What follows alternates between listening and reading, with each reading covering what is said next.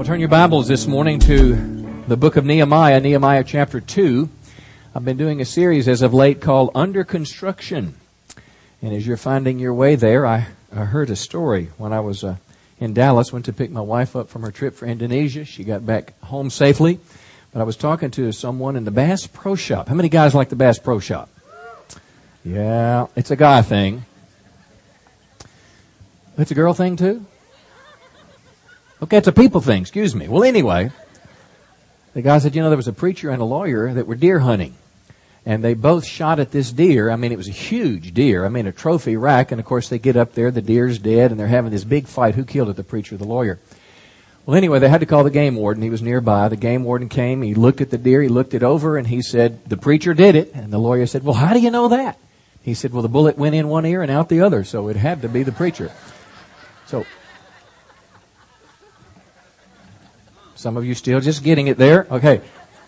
So hopefully, if you just put one finger in your ear this morning, hopefully, as we open the Bible, it'll get in there and stay in there. Praise the Lord. All right. Nehemiah chapter 2. Hey, I'm real excited about the fall. It is just, praise the Lord, the heat will break in just a few weeks.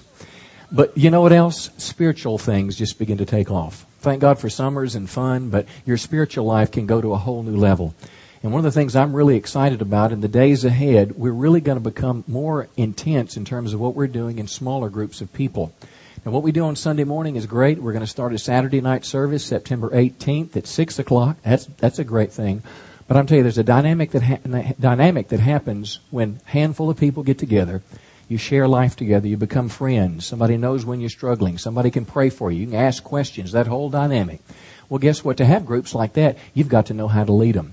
And I'm so convinced that the value of small group relationships that I'm going to be teaching a class myself on Wednesday nights coming up starting September 15th. And if you're here and you'd like to learn how to lead people like that, how to develop a small group, be an assistant, do it one day, I want you to make a little note that September 15th, and we'll start right here on a Wednesday night. Nehemiah chapter 2, this series Under Construction has been kind of a picture of what's going on in the road work out besides us. How many know lots of activity going on out there? The roads were okay several years ago, but guess what? They're going to make them better. But construction sometimes has to, you've got roads going every which way. I don't always know where to turn on those roads. I say, honey, I guess is it. Here we go. There's no sign. The road that was there last week is not there this week. But when it's finished, it'll be better. But guess what? God wants to do some construction in your life. How many know God wants to do some construction in America? How many know America is crumbling at the edges? America needs to be rebuilt. Our church is under construction. So this kind of picture in the book of Nehemiah, it's a picture, it's a metaphor of rebuilding that God wants to do in our lives. And the book of Nehemiah is about this one guy. His name's Nehemiah, and he went back to the city of his birth. He was a slave. But the king actually let him go back, and he rebuilt walls around this great city. Walls that would protect them, walls that would define them. And I want you to see this building project is something that God is doing in us. Now, last week's message, we basically talked about this statement, that it's not enough just to believe the right thing. How many know you've got to act on what you believe? In other words, let's say you're having financial problems and you go to a class and they teach you how to make a budget. Well, how many know that class didn't solve your problems? You've got to go home and act on what you learn, make a budget, and then start living that way before you see yourself being able to get out of debt. So how many know believing alone is not enough? You've got to take some deliberate actions and steps. And of course, that's all on our website if you missed it. Nehemiah chapter 2, verse 10 or verse 3. I said to the king, why should my face be sad when the city, that's Jerusalem, the place of my father's graves, is in ruins? Its gates have been destroyed by fire. The king said to me, well, what are you asking for? What are you requesting? And I said to the king, send me back there, send me to Judah, that I may rebuild it. In verse 10, though, it's interesting. He has in his mind now, he's going to go back and do a good thing for God. He's going to do a work for God in this building. But verse 10, a guy named Sanballat and another guy named Tobiah, they heard it. Now notice what it said. It displeased them greatly that someone had come to seek the welfare of the people of Israel. Now I want you to think about the picture. Here's a guy trying to do something good for God's people, but not everybody is going to like it. You're going to have, and here's the word I'm going to look at this morning. The word is opposition. Can you say that with me? Opposition. Whenever you set out to do something good for God, in other words, a building project, a construction project, whether it's your family, your business, your nation, your church, you're going to have opposition when you're doing things for God. It's just the way the world works. It's like construction problems. Anyone ever done any plumbing at home? You know, you replace that drain under the sink, you get the new sink in, and it says, honey, come take a look. And you turn it on, and guess what happens? Drip, drip. You got a problem. Or maybe you're building a house. How many know that's a challenge? The workers don't show up on time. They order the wrong part, and you get ready to put it in. There's a deadline, and it's the wrong. How many know you have problems in construction? Well, listen, here's the deal in the Christian life. Anyone that wants to do anything significant for God, anyone that wants to live for God, you're going to face opposition. I'm thinking of Penny Hiller. Penny's a missionary. Stand up, Penny. I'm going to embarrass you. Come on, stand up. How many years ago did you set out to go on the mission field? In the year 2000, so 10 years ago, she left. She had a master's degree. She was in education in town. And she said, I felt God called me into the ministry. And guess what? She hadn't had a problem since. Got your attention, didn't it? No, you face opposition. And opposition is, though we don't like it, it's often a reminder to us that we're going the right direction because there's some static here. Now, for example, let's say these kids that were on the stage, they've just been to 2 or 3 days, they're excited. Well, let's say this kid wants to go to school and start a Bible club, a prayer club. They have a constitutional right to do it, but in some schools across America today, there's still opposition. You may want to do it, but the principal may say, no, we don't do that here. Well, how many know that's a right that we have as Christians, and we'll help our students so they can be able to do that? Let's say you're trying to work on your marriage and you want to build a Christian family. You want to do things right. You know, you realize you've done some things wrong. You want to build your marriage. But guess what? There's a third party that's trying to steal your spouse away from you. How many know you've got opposition? Yeah, you've got a problem. Yeah, you've got a problem. You know, there's a Greek Orthodox church that was in New York City. Perhaps you've heard about this week as our nation has been debating whether a mosque should be built near Ground Zero. I mean, it's everywhere in the news. Our president's taken a position. Everybody's taken a position. But do you know, those city councilmen said it's okay to build a mosque. But do you know they have been trying for a number of years now to rebuild that Greek Orthodox church, and the city won't let them do it. Isn't that interesting? Yes on a mosque, no on rebuilding a church. Guess what they've got? They've got opposition.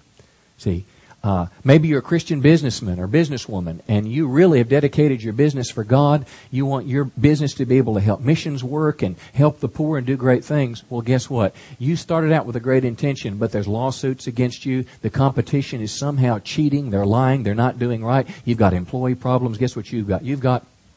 Yeah. So the book of Nehemiah, what we're going to look at today is we're going to see how some people will stand against you when you're trying to do a work for God. And I think there may be a voice within my voice this morning helping you to maybe filter through some opposition in your life and how you need to respond to it. Because it's out there, praise the Lord, and we need to know what to do to get to the other side on it. So let's look at this morning as we talk about construction problems, and this will be part 1. We'll probably do this a couple of weeks. Chapter 2, verse 19, let's just call it opposition scene 1. Because there are about 5 or 6 different instances in this book. The book's about 12 chapters or so, but yet there's 6 different times where a guy named Sanballat, Tobiah, and another one named Geshem are going to stand and they're going to try to stop the work. And each of their strategies is a little bit different.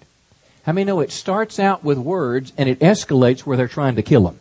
I mean, it's a pretty serious thing that's going on in this book. But these people are doing a work for God and a journey for God, and they're not going to let anything stop them. So look at verse 19.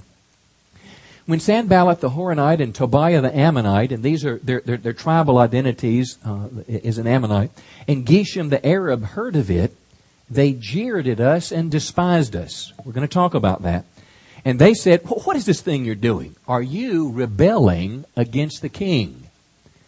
And let's pause right there and see this first type of opposition. First of all, these guys, Sanballat was like the governor. All 3 of these men were in political places of power. Sanballat was the political official of the region of Samaria. He was like a governor. Tobiah was a representative of the Persian king. The Persian Empire was the ruling dominant force in the world at that time, and he was an ambassador or an emissary from the king. And lastly, this man named Geshem was an Arab ruler. He was of the region of Kedar. So you've got these three political people, and here all Nehemiah is trying to do is establish the kingdom of God. He's trying to live God's way. He's trying to do what's right. He's trying to help the people of God, and all of a sudden, he's got plenty of opposition. Well, let me tell you this. I know this from experience, and I know it biblically, that anyone committed to advance the kingdom of God, anyone that wants to do right in God's sight will face, guess what? Yeah, you can just count on it. Jesus said, in this world, you'll have tribulation, hardship, but you be of good cheer. I've overcome the world. Paul said in 1 Thessalonians 2:2, Paul the apostle, talking about the city of Philippi. Now, you would think if you were going to a region and extend the hands of God, that you were going to go and bring the message of life and truth that could get people to heaven, you would think everybody would say, bring it on, right? Not so.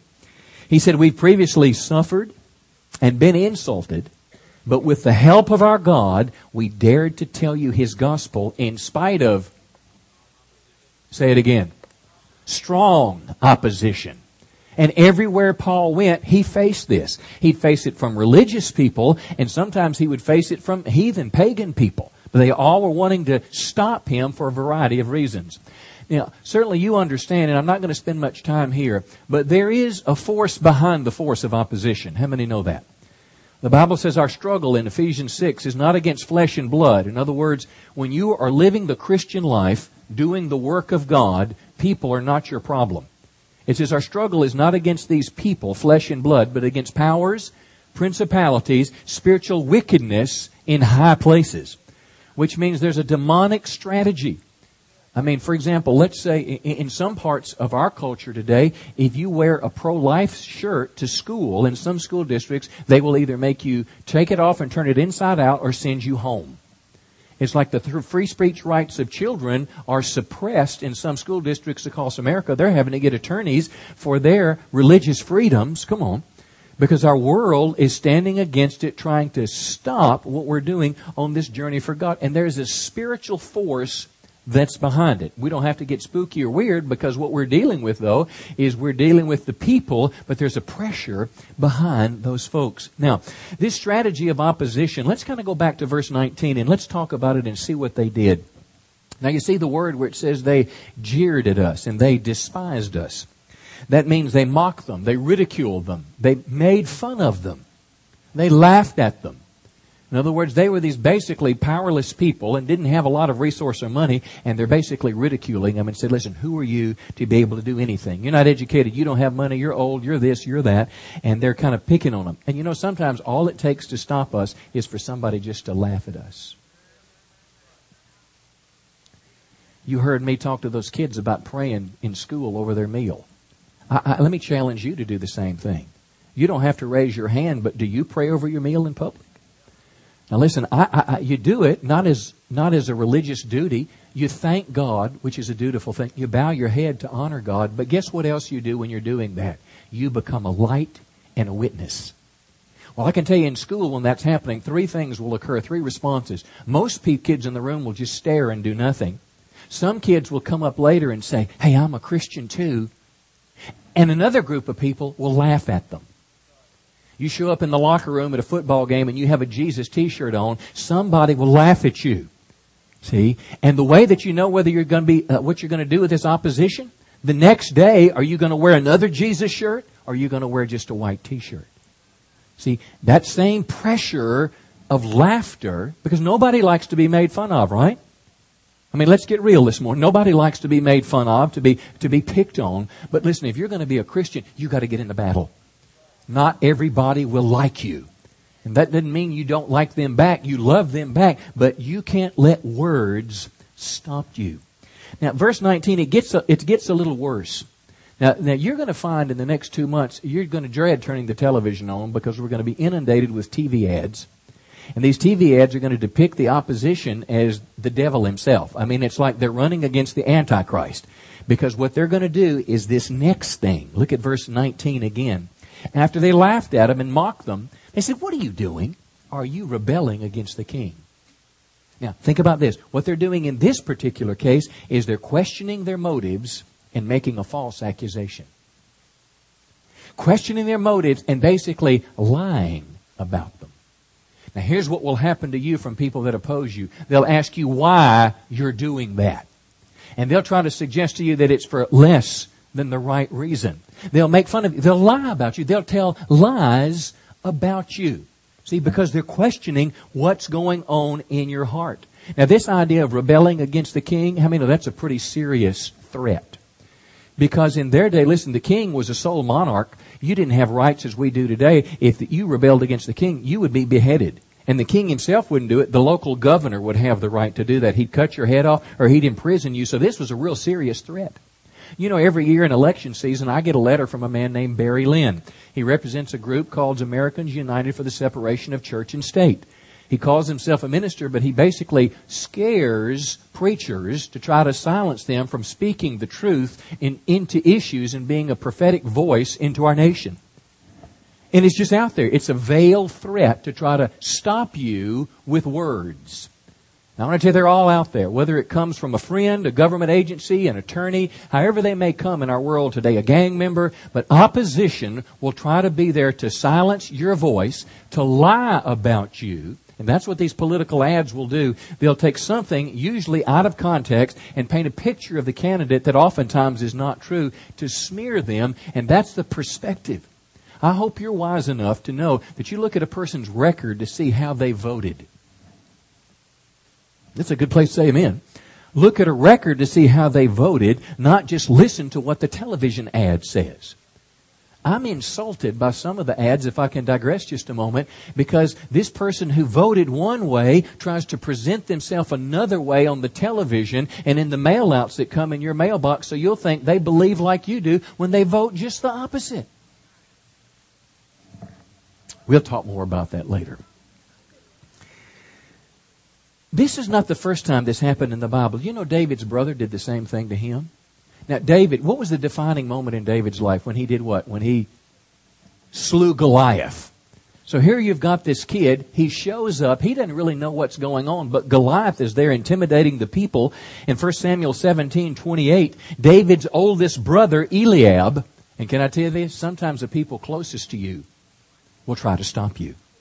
Sometimes those that are closest to you will oppose you. His brother Eliab talked with the soldiers. He was angry with David.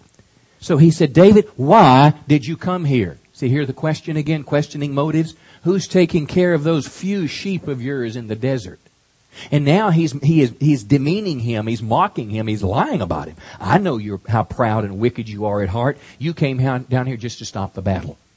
If David had been intimidated by his brother's words, what did he have said? Oh, I'm going to go tell Daddy. But he didn't. He said, man, I can say whatever I want to say. And he talked to somebody, and before you know it, he's out there. Goliath's coming at him, and he picks up a rock, and he does like that, and goes bang-o. And before you know it, this little teenager's on the way to be the king. And he became the greatest king in Israel's history. But words could have stopped him. And I'm going to suggest to you, oftentimes it doesn't take a lawsuit to shut you down. It's just the words of the right person that can get at you. And it's a tactic of opposition.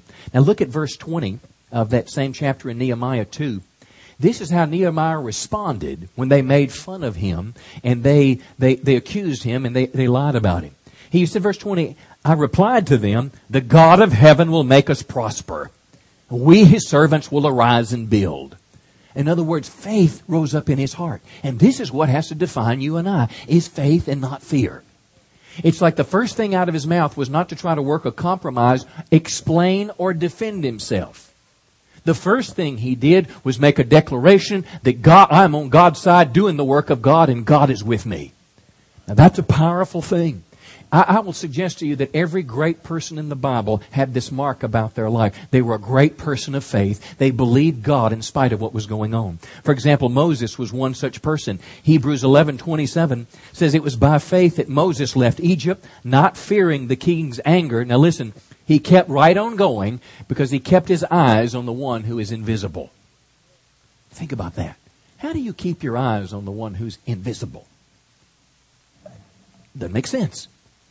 But somehow faith sees what these eyes don't see. Faith sees what this mind cannot reason.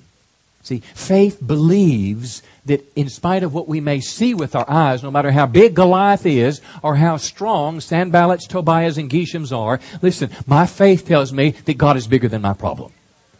You keep your eyes on the invisible God. And the best way I know to do that is spend some time with Him every day. Listen, before you got here this morning, I got here before anybody else. I found a quiet spot, turned the light on, opened my Bible, and began to read from the Bible reading guide from Chronicles. And then I read from Corinthians. And I was connecting to the invisible God.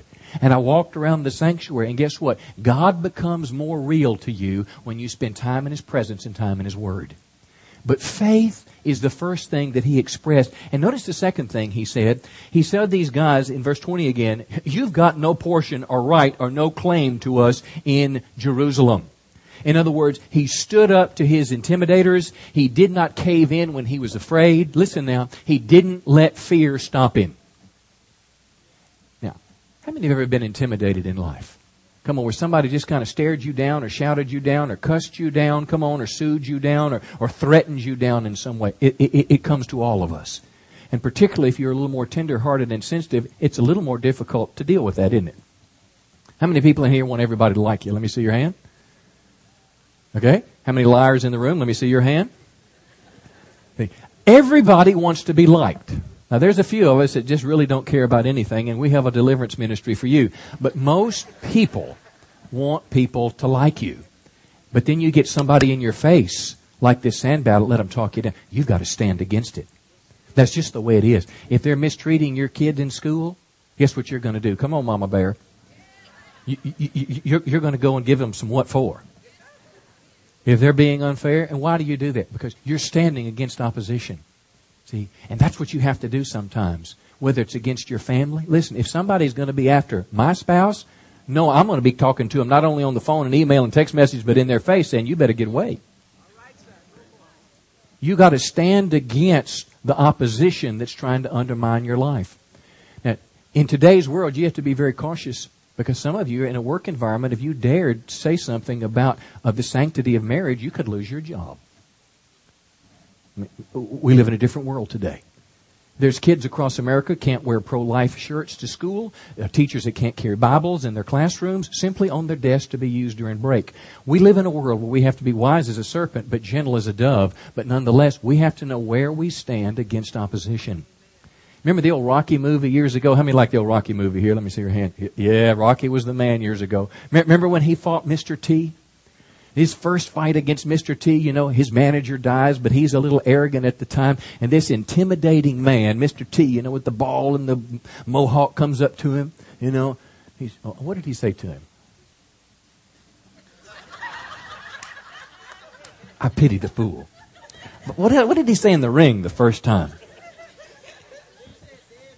Dead meat. And Rocky just kind of dropped his head, you know, and he just beat him to a pulp in the first round. But he didn't let the opposition keep him down. Come on. Now, it was a movie, but it's kind of the way life works. It took him a while to get back up.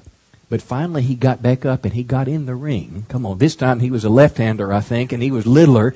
And Mr. T's trying to do the same thing. I'm going to bust you up, boy.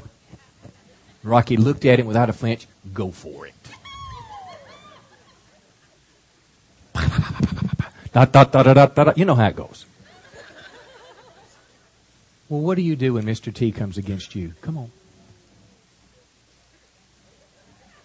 He may knock you down, but listen, I'm not talking about street fighting or fighting for your bass fishing spot. I'm talking about the kingdom of God, righteousness. I'm talking about doing those things that please God. I'm talking about building the kingdom of God, rebuilding the walls around Jerusalem, helping the poor. I'm talking about things that you're trying to do that are good and right for the kingdom of God, and you face opposition. Come on, don't let it stop you. Let's look further this morning. Let's go to scene 2. Go to Nehemiah chapter 4. Nehemiah chapter 4. Now, there's probably about 6 different interchanges, and hopefully we'll pick this up again in the coming weeks. But Nehemiah chapter 4, look at verse 1. You will see as we look in this passage, every time it escalates. What starts with words making fun of them will end up with a death threat. I mean, it escalates because people of this world are motivated often by power. They're motivated by gain. They're motivated by things that we're not in pursuit of but are very important to them. When Sanballat, verse 1, heard that we were building the wall, he was angry and greatly enraged. Can you say greatly enraged? Now, when you get a man that has virtually absolute power and he has military might, come on, and he's got hitmen and everything else, and he gets greatly enraged at you, how many know you have a potential problem? In verse 2, he begins this whole speaking thing again in the presence of his brothers and the army of Samaria. What are these feeble Jews doing? Will they restore it for themselves? Will they sacrifice? Will they finish in a day? Now, somehow, this gets back to Nehemiah. Will they revive the stones of the heaps of rubbish? In verse 3, now his buddy Tobiah speaks up. And Tobiah says, yeah, what they're building, if a fox goes on it, he'll break down their stone wall. Here's what I know about this. There's an escalation of the emotional intensity. And this is where you cannot back down. This is when they shout, they'll shout louder. When they push, they'll push harder. It's like it intensifies around you. Are you with me today? But it's particularly the words that intensify and the threats that they make. Now this is big because it's one thing for somebody to tell you to stop. It's another thing they tell you to stop or they're going to whip your you-know-what. It's another thing if they pull out a gun. I mean, it escalates as we go in life. But I want you to focus in particular on the escalation of words and what they did. Because words have potential power to stop you. You don't believe that. You remember the story in 1 Kings 19 about Elijah the prophet? One of the greatest miracle stories in the entire Bible. Here, this one man stands up there, 900 pagan prophets of two false gods. They meet on a mountain, and basically Elijah says, the God who answers by fire and consumes this sacrifice or burnt offering will recognize him as the true God and will follow him. So all the pagan prophets, nothing happens. I mean, nothing. Elijah simply says, God, show out. Show yourself that you're the one true God. Fire comes down from heaven. And it's just an incredible story. But do you know, if you kept reading that story, the very next chapter, in just the first few verses, there's the words of a woman that made him run away. Think about it. This guy that he'd seen fire come down from heaven, and Jezebel heard about it, and here's what she said, I'm going to kill him. Mark my words, I'm going to kill him. And the escalation, you know what this great man of God did? He ran away. Now, don't judge him too harshly, because everyone in this room has someone that knows how to push your button and fear get in your life. It could be a letter from an attorney's office. It could be a letter from the governing agency that oversees your business. Come on. It could be the school principal. It could be a coach. It could be your father-in-law. Come on. It's somebody that knows how to push a button, and all of a sudden all your faith falls to the ground. And that is what the enemy will try to do, is find that one person to come against you and try to stop you. Now notice how he prayed this time. Or notice how he responded this time. Oh, here's another thought. In verse 3, when Tobiah chimed in, remember he's the second one, Sanballat, Tobiah, and Geshem. When he began to say the same thing, here's something I want you to learn from that. Just because a lot of people are against you doesn't mean they're right. Just because the number of people increase that say what you're doing is wrong doesn't necessarily make it so. There was a lot of people in Noah's day when Noah was building an ark. And they were laughing at him day after day. It took him about 100 years to build that ark. The Bible says they were laughing at him. They were mocking at him. But how many know one day Noah had the last laugh? See, when God shut the door and God caused it to rain. So even if it's a large number that stand against you, if you know you're doing the work of God, if you're not arrogant or prideful, but if you are humble and being obedient to what God is doing in this area of construction or building, you need to stand your ground. Come on. And not be intimidated by many voices. Tell your neighbor he's preaching pretty good this morning.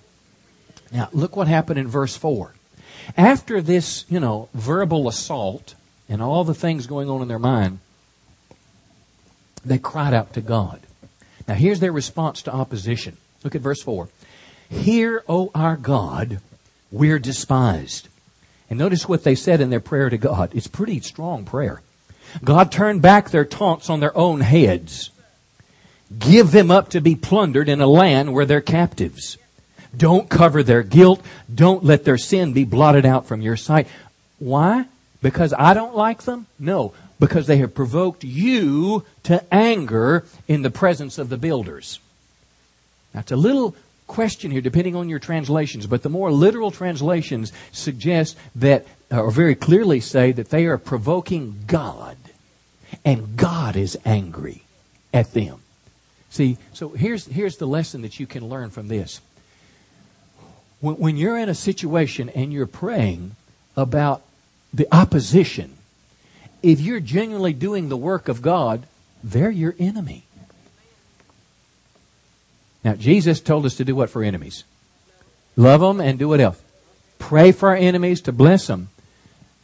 You look at this guy, you look at the writings of David in the book of Psalms when he's a man of war. It's pretty tough stuff there.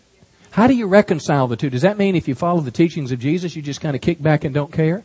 No, I don't think so. Let me give you an example of how I interpret this. Here's how I'm praying for Ahmadinejad, the president of Iran. I mean, no, he is a madman bent on doing a little bit more than just having electricity come on for the folks. If someone had told you that they were going to kill you, don't you think you'd be ready for them, or you think you'd invite them over for dinner? I think you'd probably have your gun loaded. Now, that's just my supposition as a Texan here. If somebody threatened you and said they're going to kill you, I think you'd be ready for them. Well, he's already said he's going to blow up Israel. He's already said he's going to kill them. He's going to try to kill us, the great Satan in America. So don't you think he ought to be taken pretty seriously? So how do you pray for a man like that? I'll tell you how I pray. I say, God, would you save his soul? And if he refuses to be saved, would you remove him? Because if Jerusalem is the apple of your eye, come on. And once again, Israel is going to be the focal point in the book of Revelation. Don't you think God's pretty concerned about what's going on over there? See, don't you think God cares about the people of Israel, the children of Israel who brought forth the Messiah, Jesus? See, so what does that mean? You know, I've been reading a bit lately about how Muslims are having vision all over the world. Thousands of Muslims are having dreams and visions of Jesus calling them, and they're converting to Christ in record numbers around the world. Now, you don't hear that in the public press. We're told, tolerate, tolerate, tolerate. When their psychiatrist, come on, their major at the, wasn't it in Texas not too many months ago, shouts, Allah Akbar, God is great, and goes to killing people. The suicide bombers on 9/11 crashed their airplanes into buildings. Allah Akbar, God is great. Come on, and they say the same thing when they test their rockets in Iran. Duh. But we just seem to say tolerate, tolerate, tolerate. You know what? Our history of America and we'd have done, we'd have tried to convert them to Christ. We'd have put, the resources of the nation to try to win them to Christ. All right, just kind of think about that. Christians build more hospitals than atheists. Christians do more to help the poor around the world than any other people group. See, but when you look at a situation like that where you have an enemy coming to oppose you, you pray for their soul. God, would you save him? Because he's only doing what a sinner does. He is blinded by the devil. Come on. He's a puppet in the hand of the devil. Would you deliver him from it? But if he's going to resist it, would you just remove him and get him out of the way? So he prayed very deliberately and succinctly to the God of heaven that God, back to Nehemiah now, that God would stop the opposition. But you know what else it said? And let me kind of summarize this as I close here. It said, we began to build. So here's the deal. It's not enough just to pray. Punch your neighbor and tell them, it's not enough just to pray. See, remember last week I told you it's believing and acting? Well, there's a time to pray and it's a time to act. And Nehemiah did both. See, they prayed, but they didn't wait for the arbitration panel to come in. They didn't wait for it all to get reconciled. He started building the wall because God had told him to do it. Now, I understand, and what I'm preaching this morning, you're going to have to kind of interpret this, the voice within the voice, and how this applies to you. But I'm telling you, this is how the man Nehemiah walked through this. And he started to do it. He didn't stop. And there's an incredible thing, if you read that story, if you continued reading in those verses, what Nehemiah did, he started to build. And you know what the Bible says after that? It says the people had a mind to work. See, all people are waiting for is someone like you and someone like me to bow our heads in prayer over a meal. That's all they're waiting for. All somebody's waiting for, come on, in your family, on Thanksgiving when you go home and everybody hates each other, all they're waiting for is somebody to stand up and say, I want to ask you to forgive me for what I've done to create the conflict in my home. They're just waiting for somebody to take the first step. See, Opposition is all around. They're just waiting. They're just waiting for someone to stand and say, this is wrong. They're waiting for a voice to have the courage to say, listen, God's ways are true and what we're doing is wrong and God's not pleased with it. They're just waiting and they'll follow somebody. They want to follow you. Come on. Come on. Give the Lord a big hand this morning.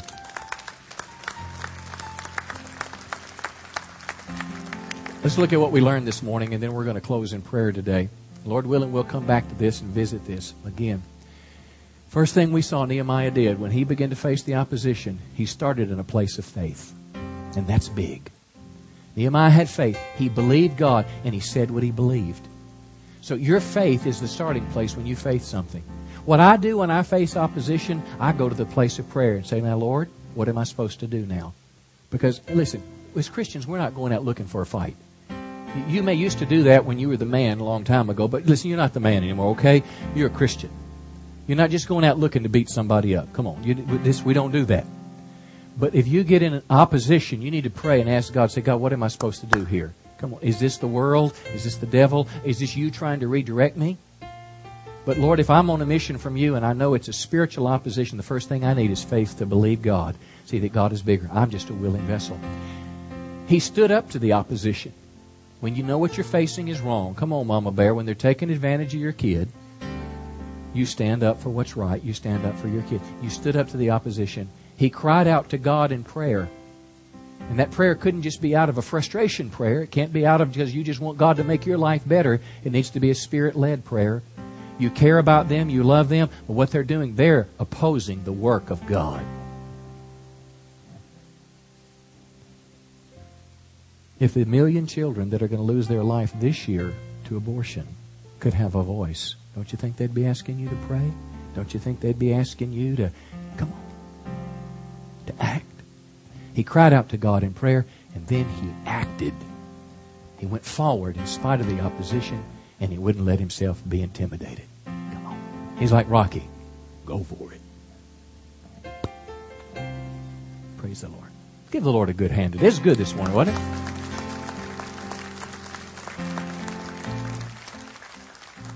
I want to pray for you this morning. I wonder this morning how many of you, as I've been talking about opposition this morning, and I've been talking about things in life, whether it's your personal world, your business, our nation, our country, but you're in the middle of something and you feel some real opposition, and you really need God to give you some fresh faith. You really need God to help you. You need God to push you to the other side. You need God to give you some courage to not be intimidated. You need maybe God to help give you some discernment to know what to do. But there's some opposition in your path of the spiritual life you're living, and you need God to help you. Would you just lift your hand? Let me see your hand. You need prayer. Come on, don't be shy. We're going to pray for you today. We're going to help you. We're going to help you today. I'm going to have somebody lay hands on you in just a minute. And what that means, the Bible talks about the laying on of hands in prayer. It's simply a way where one person takes another person's hand, or they just lightly touch their head to believe as a point of contact that God, come on, not my words, not my touch, but God will come and help them. When we close our service, Pastor Michael invites you to come and we'll pray for you. Our prayer team will be here. Matter of fact, if you've got any needs, if you've got any struggles in your life, if you've got anything, if you're sick and you want to be prayed for, if there's a problem, a need you have, and you want someone to pray for you, we'll do that at the end of the service so you can have all the time you need so we don't have to rush it. But before we have that prayer, I want to ask you this question today. Well, first of all, let me make a statement, then I'll ask the question. We've talked all morning about opposition and things standing in your way. But do you know the greatest battle every one of us in this room faces? Every one of us. From the kids that were on the stage to the oldest person here to the strongest to the weakest. We all face the battle against sin. And I don't mean just sin that tries to make us do bad. I mean the battle against sin that carries a judgment with it. So one day we'll have to stand before God and give an account for our life. Because do you know what? That's what the Bible teaches. The Bible calls it Judgment Day. When every person that's ever been born on the planet will stand before God and give an account for their life. See, the Bible teaches us what we all know is all of us have sinned and fallen short of the glory of God. How many would say, I agree with that? Yeah. How many sins does it take to make a sinner? Yeah. How many lies does it take to make a liar? Yeah. We've all sinned. We know it. Now, our world today says it doesn't matter. There's no such thing as sin. You've got the right to do whatever you want to. Well, okay, for their sake, I hope they're right. But if they're wrong, they're going to stand before God one day and give an account for that sin. See, the Bible says the wages or the outcome of sin is, Now, it's physical death, and when you look in the mirror, you know you're getting older. You that have got past the young curve, if you're on the young curve up to your 20-ish, you don't realize it. But at some point, it starts to level out a little bit. And then at some point, it starts doing a nosedive. But there's a death worse than physical death. Death, in its most basic definition, means a separation. See, and then there's an eternal death where you'll be separated from God for all eternity. But I've got some wonderful news today. Jesus Christ has already fought a battle that you don't have to fight. When you look at that cross, I want you to think about the fact that Jesus Christ died on that cross to be a substitute for your sins. It simply means He died there to take your place. He died because you couldn't be good enough to get to heaven, and your sin would keep you out. And if you would simply turn to follow Him, if you would believe in Him, if you would receive Him as your Lord and Savior, if you'd ask Christ to forgive, only Christ can forgive your sins. See, that's what His death on the cross is all about. But guess what you've got to do? You've got to take a step to get on His side. It's like going to battle. It's like going out to fight. You've got to make the step. Say, Lord, I want you to fight for me. So I wonder if you're here today and say, Pastor, you're talking right to me now. Sin is the biggest battle of my life, and I want to pray that God would forgive my sins. I want to get on God's side right now. I want to ask the Lord to forgive me, wash my sins away, and give me a brand new start in life. For some, this may be the first time you've ever done it. But for others that are here today, maybe you made this step to Christ before and you just kind of got, it just happens. You got off base, but today you want to make a step back to Christ. You want to make sure that your sins are forgiven and you receive God's gift of eternal life. If that's you, we'd be honored to pray for you.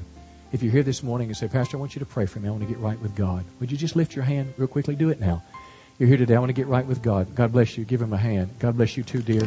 Somebody else.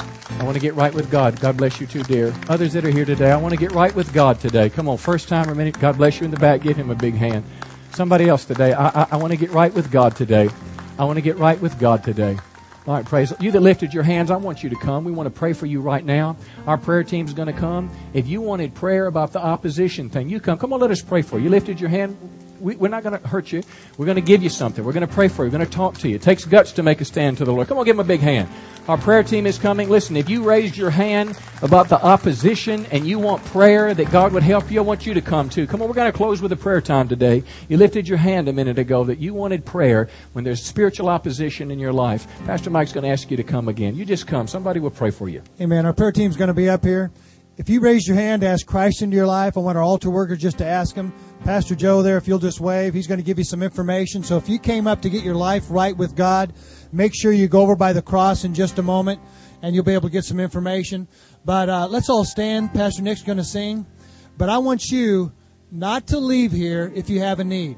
The Bible says if two should agree as touching anything, it'll be done. And so we're going to have an altar team up here. If you want to agree on anything, if you're sick in your body, if you want more power in your life and the power of God, any kind of prayer need, we'll pray for you.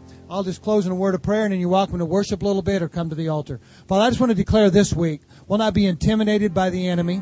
We will not operate in fear, but we will operate in faith. So I just release a spirit of boldness upon this congregation in Jesus' name. Amen. God bless you. We'll see you Wednesday night.